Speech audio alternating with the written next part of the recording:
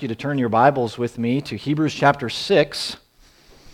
If you don't have a Bible, that's no problem. There's plenty of them in front of you. Page 1003 of those Bibles. We also have large print Bibles if you'd like one of those, and you're on your own. I don't know what page it is in that one. But Hebrews chapter 6. The pastor here, the preacher to the Hebrews, he has paused just to kind of bring us up to speed and where we are. He's paused in his instruction about Jesus as the great high priest because he's not overly convinced that his congregation is ready to hear what he has to say next. He wants to talk in more detail about this and the fulfillment of Jesus as high priest and what that looks like, but he's not sure they're ready to hear what it is he has to say. He's going to get back to this, some more spiritual meat, and come back to Jesus as the exalted, eternal, great high priest. But he senses that his congregation has taken this step backward. They've regressed spiritually, and that is a very dangerous place to be. And there's an indication, even in the sermon later, that it wasn't always this way, that this group of believers had stood together, stood upon the truth that they know. But some are doubting and some are seriously questioning, maybe it's time to leave this identity with Jesus. Maybe it's time to leave the faith, leaving this gospel that's been shared with them. So they become dull of hearing, lazy, sluggish to respond as those who have been redeemed, who have tasted the goodness of God. So he wants them to know the danger that they're in and approaching this spiritual cliff of sorts.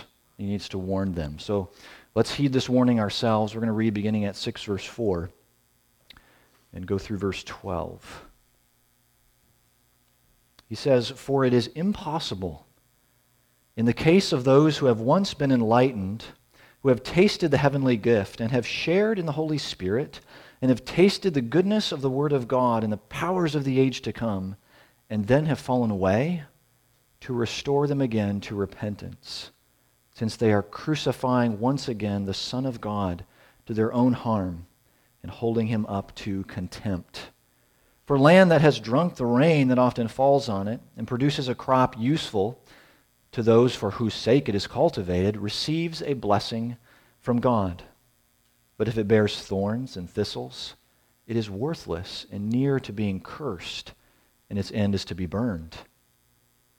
And though we speak in this way, yet in your case, beloved, we feel sure of better things, things that belong to salvation. For God is not unjust, so as to overlook your work and the love that you have shown for his name in serving the saints, as you still do.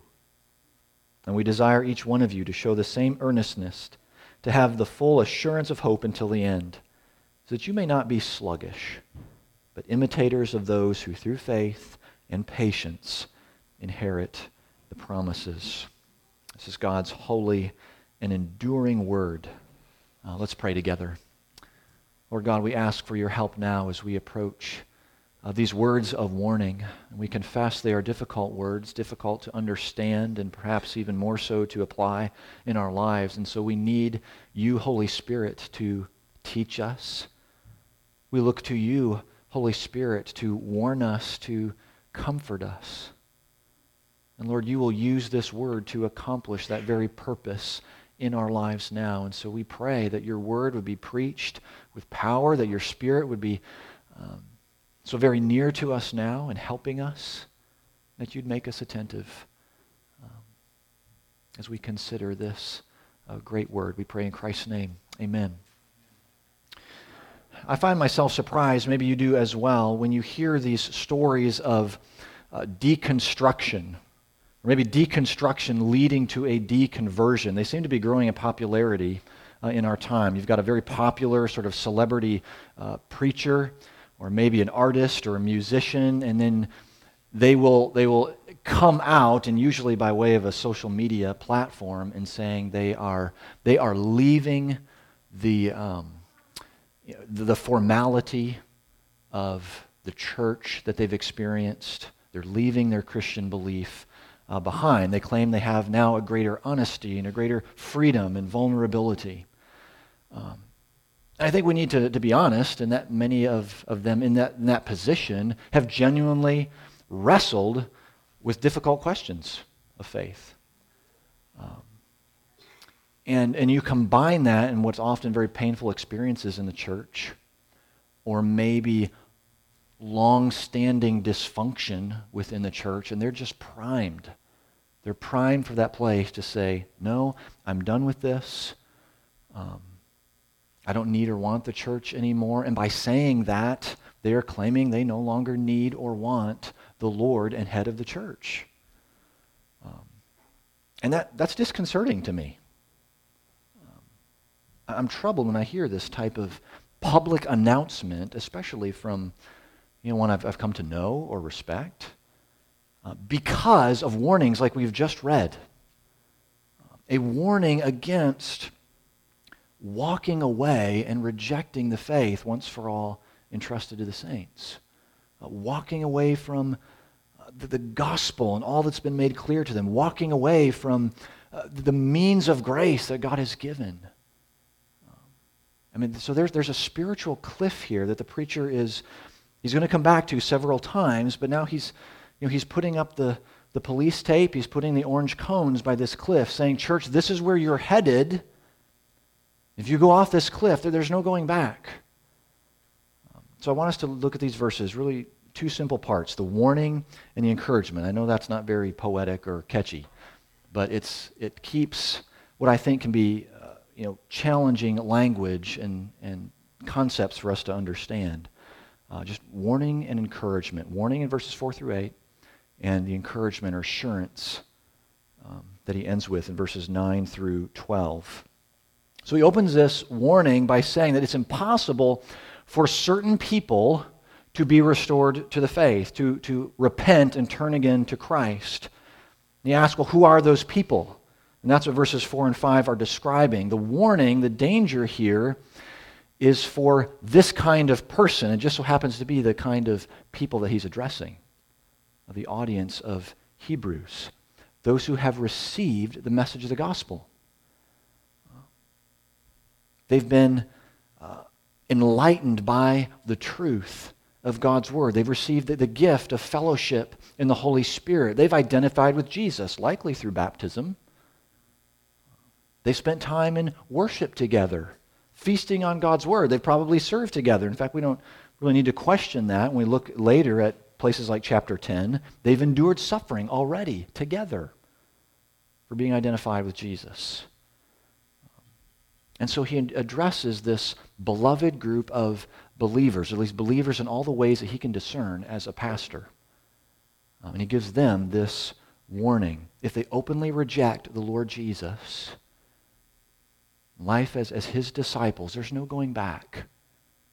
And there's a word that's used to describe this sin, and it's called apostasy. Maybe you've heard that word before. And I think it's important that we're clear on what apostasy is, because it can be used somewhat, or overly used, maybe is the best way to say that. Apostasy is a very serious big deal, which does not make it common, at least not yet. It's not common. Apostasy is a willful, deliberate decision to renounce Christ or to have any association with Jesus. A deliberate rejection of God's word and a refusal to walk as a disciple. Which means only a Christian or one who has professed Christ outwardly can actually apostatize. Does that make sense? The unbeliever who claims no identity with Christ to begin with cannot apostatize. They cannot, or apostatize. They can't renounce what they've never believed. The hardened heart just rages against the Lord's anointed. So has this young church committed apostasy? Well, no, they have not. But they are in danger. Their spiritual immaturity places them at a greater risk. Okay, the little child that's having a hard time listening to mom or dad, Or the little child that's fascinated by those orange cones and doesn't know what they're there for gets dangerously close to the cliff. And verse 6 says if they step off that cliff and disgrace the Lord Jesus publicly, there's no going back. And boy, that's hard to ponder. It's hard for us to consider. How can that actually be? Because in their rejection, again, openly, willfully, publicly, it's as if they are placing themselves back in the crowd that's standing there before the cross of Jesus and pointing fingers and saying, "Crucify him." That's what they're doing by making that statement or taking that position. And let's just think for a moment. What is the only grounds for forgiveness? What is the only grounds for repentance and the need for repentance? It's right there. It is the cross of Christ, the one-time sacrifice of Jesus for sin. If you have heard that, and you know that, and you have claimed to believe that, and then you openly reject that, there is nowhere else to go.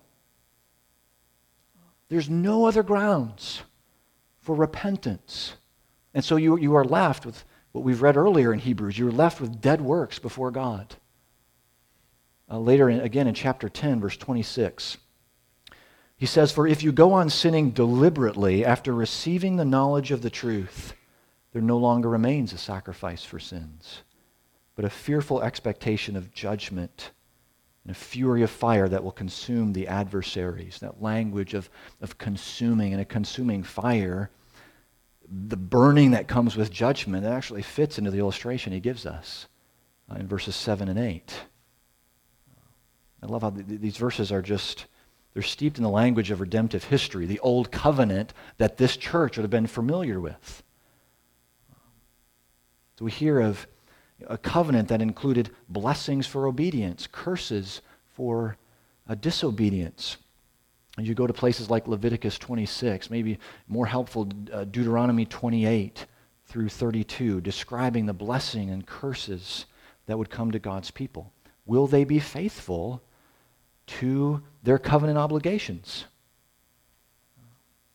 And lest we think, well, that was then, that was now, that was Old Testament, Old Covenant, now this is New Covenant, inaugurated by Christ. We need to remember that covenant obligations remain here and now under the New Covenant in Jesus.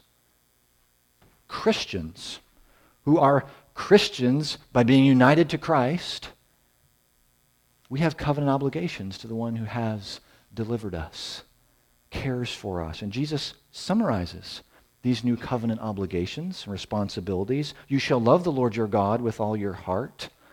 You know this. With all your strength, with all your mind. Oh, and you're to love your neighbor as yourself. That's what the law, covenant obligations, and the prophets all boil down to, Jesus says. And to do this is to walk in blessing before God. Where we're moving into a more of a rainy season, I think, in Arkansas, which you couldn't tell from the last couple of weeks, but we're actually going to be getting more rain. And so when you see that rain pouring down outside your kitchen window or outside the office, you know that's going to be a blessing from the Lord. It's going to water and nourish the earth. But consider that rain as the gospel message that you have heard.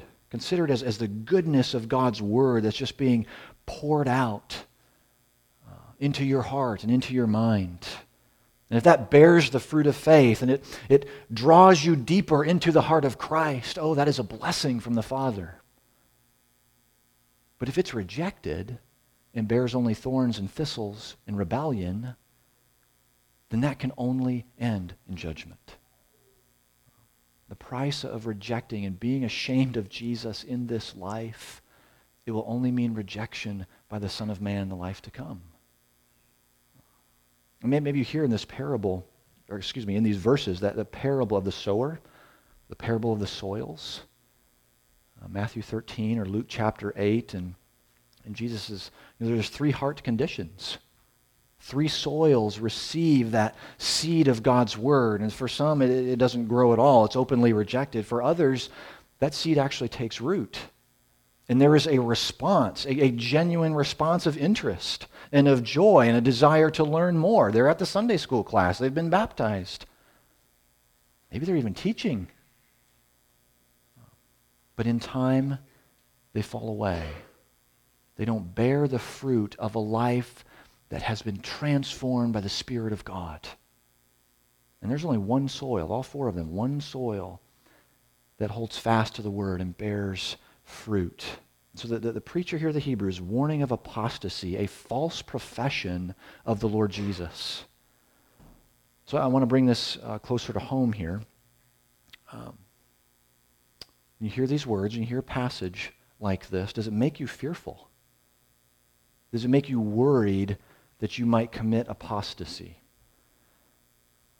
And if that's true, if you're worried that you might turn from the Lord or publicly, renounce your faith, then you actually may be in lesser danger than you think. To heed the warning, to contemplate the danger of rejecting Jesus, that actually moves you away from the cliff. Okay? These words, this warning, this is the grace of God to you and to me right now. Serving that purpose, to step away from that spiritual cliff and hold fast to Christ. Hold fast to the heavenly gifts that we've been given in Jesus. So it really we have to look here, right? It demands this self-examination. Am I living in obedience to my covenant responsibilities? Am I living into the family name? Let's consider our baptism for a moment. Whether you were baptized a year ago or 70 years ago, I think the language of Westminster Confession, our baptism, we are grafted into Christ. We're now partakers in the benefits of this new covenant relationship. And so the covenant obligation to love God and to love neighbor is ours. Are we doing that in greater measure? Are we a living proof text of our baptism? And if not, and we reject the promises of God that have been sealed, that sign has been sealed upon us in baptism, then like the Israelites in the Old Testament, we'll be cut off from God's people, cut off from that blessing. Hear the weight and the significance of baptism. I think sometimes we can use this text sort of as a judging rod for others. Well, is that person an apostate? How could anyone believe that or say that or post that and not be an apostate? That person hasn't walked away. They have run away from Christ, and I don't see much hope for them. And we need to remember that God alone knows the heart. He knows the sheep that are in the fold. He also knows the goats who are playing around with the sheep and look like sheep in the fold, but will ultimately wander. I think that really brings it back to where this warning needs to land. This tells us that we can sit in the church. We can serve with the church. We can do all the church stuff and still not believe in the Lord Jesus from the heart. Teachers and preachers can preach and not believe the Lord Jesus from the heart. This is a strong warning against a false profession or a false commitment to Jesus with a heart that's far from him. Don't walk away from your profession of faith. Don't walk away from the one that you profess. Another question we might ask is, when is apostasy really a danger? When is someone who at least professes Christ more likely to be in this situation? I think the answer is pretty clear if we look at the context and we understand the circumstances that this early church is facing. It is times of great trial, times of persecution, when holding fast to Jesus will cost us big time. That's when we're in the most danger. Because it may very well cost us our lives to profess Christ. That is nothing unusual in the history of the church. It's happening right now. We say we carry our cross daily and follow Christ, not just a piece of jewelry. This means that we I mean, we could very well hang on one for the glory of his name. Now, I think that's probably a little farther out for the Western church right now. But what if this comes closer to home, what if our livelihoods are threatened for the one we profess? I believe the church is much closer to this in the West.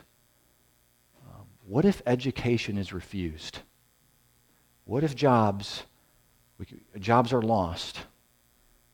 Or property is taken away? Again, nothing unusual in the history of the church.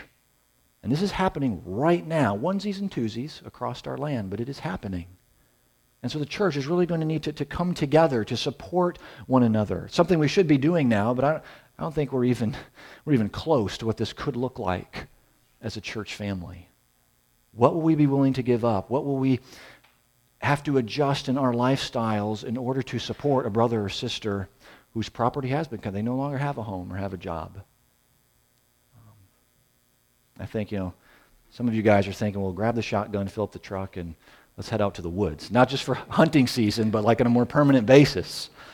And I understand that. I completely understand that. I don't think that's where the church is yet.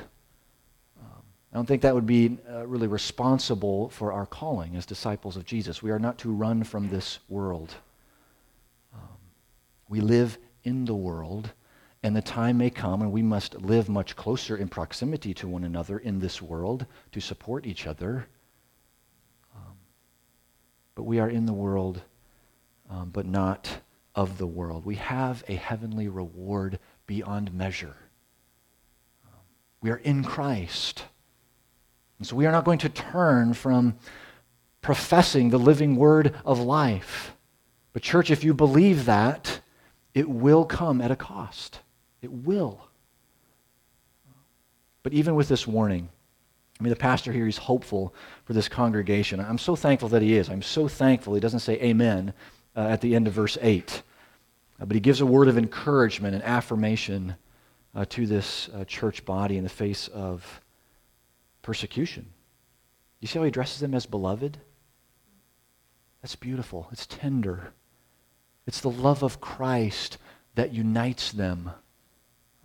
And he is confident that God, who has done a work in them, is going to continue that good work in them. They share in the Holy Spirit. They've been well watered by the Word of God. He's confident of this.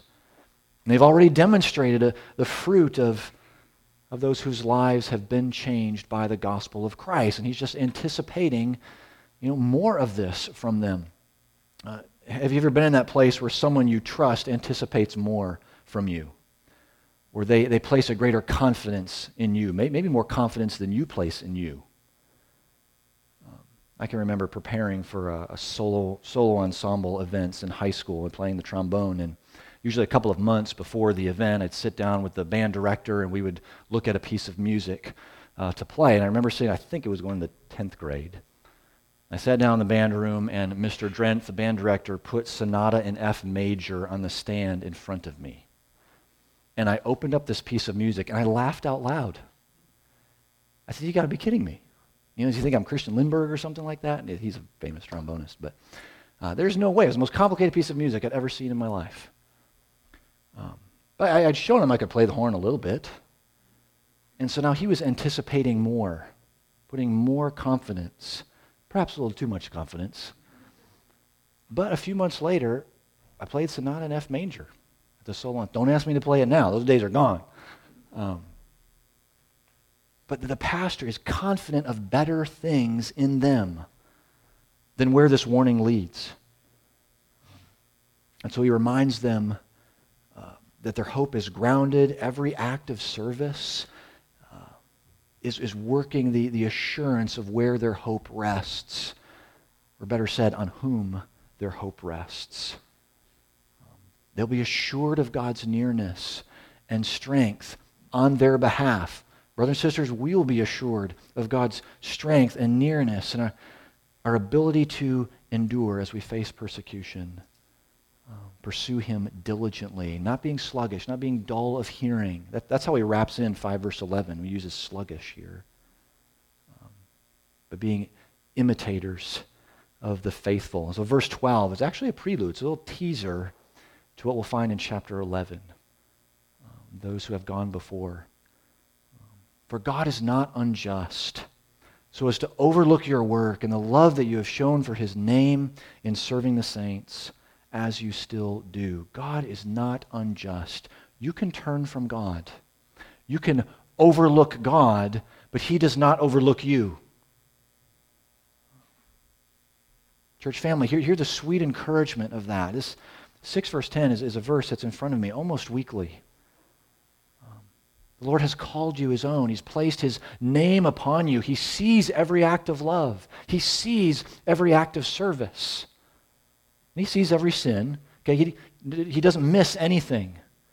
You say, well, sometimes I wish he did miss a few things. But he loves us too much for that. Praise God, he doesn't.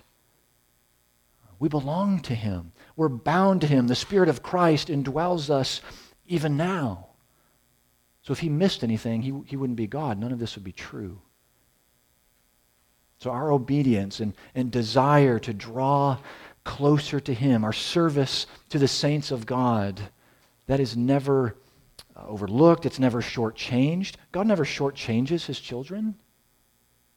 It may feel like it at times because of our own God-given limitations and short-sightedness to his wisdom, sovereign purpose. It may seem like we're being shortchanged at times when we don't know how he is answering our prayers. But what we know, and again, we're not pretending here, we're not trying to explain it away, what we truly know and experience as loss and hurt or unfair treatment. The Apostle Paul reminds us that this is light and momentary affliction, that this is preparation, drawing us closer to our eternal reward. And that same apostle said he would suffer it all. He would lose it all in order to gain Christ, be found in him. God sees, he knows your every service to him, and he is preparing that next opportunity to hold on and hold out the hope that is yours in Jesus. And that's blessing you may or may not see in this life. But your reward is imperishable. It is unfading. It is kept in heaven for you. So I think of these deconversion stories. They're troubling to me. It catches us off guard when we see those who have, from what we can tell, stepped off the cliff in denying Christ.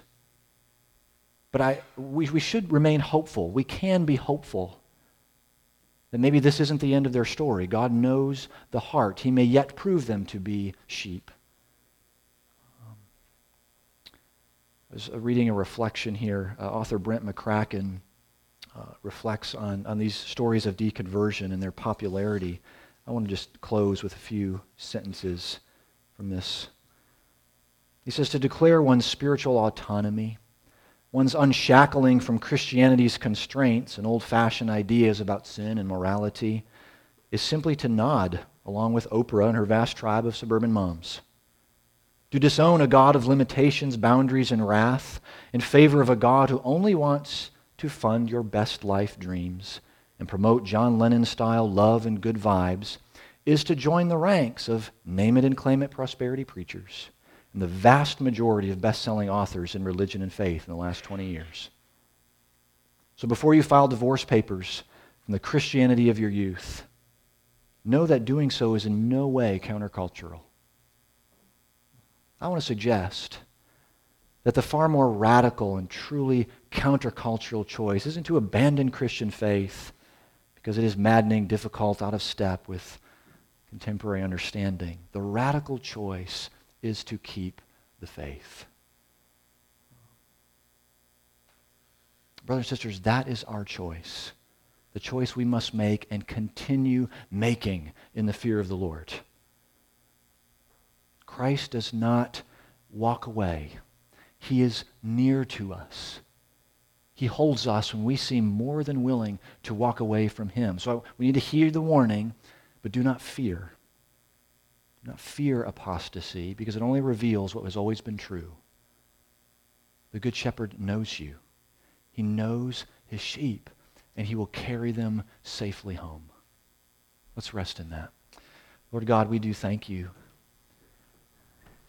that you are the one who holds us, that you do not walk away from us.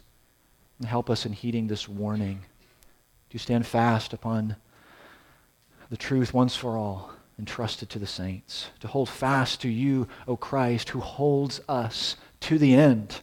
Oh, you are a persevering Savior. For this we praise you. For this we are in awe of you. We thank you, Lord. Encourage us. May we leave encouraged even as we are warned of the dangers and the trials that we will face as we follow you. Lord, we thank you that you do not leave us alone in this, but you are our shepherd who dwells us, who goes before us, and who holds us. We pray this all in your precious name. Amen.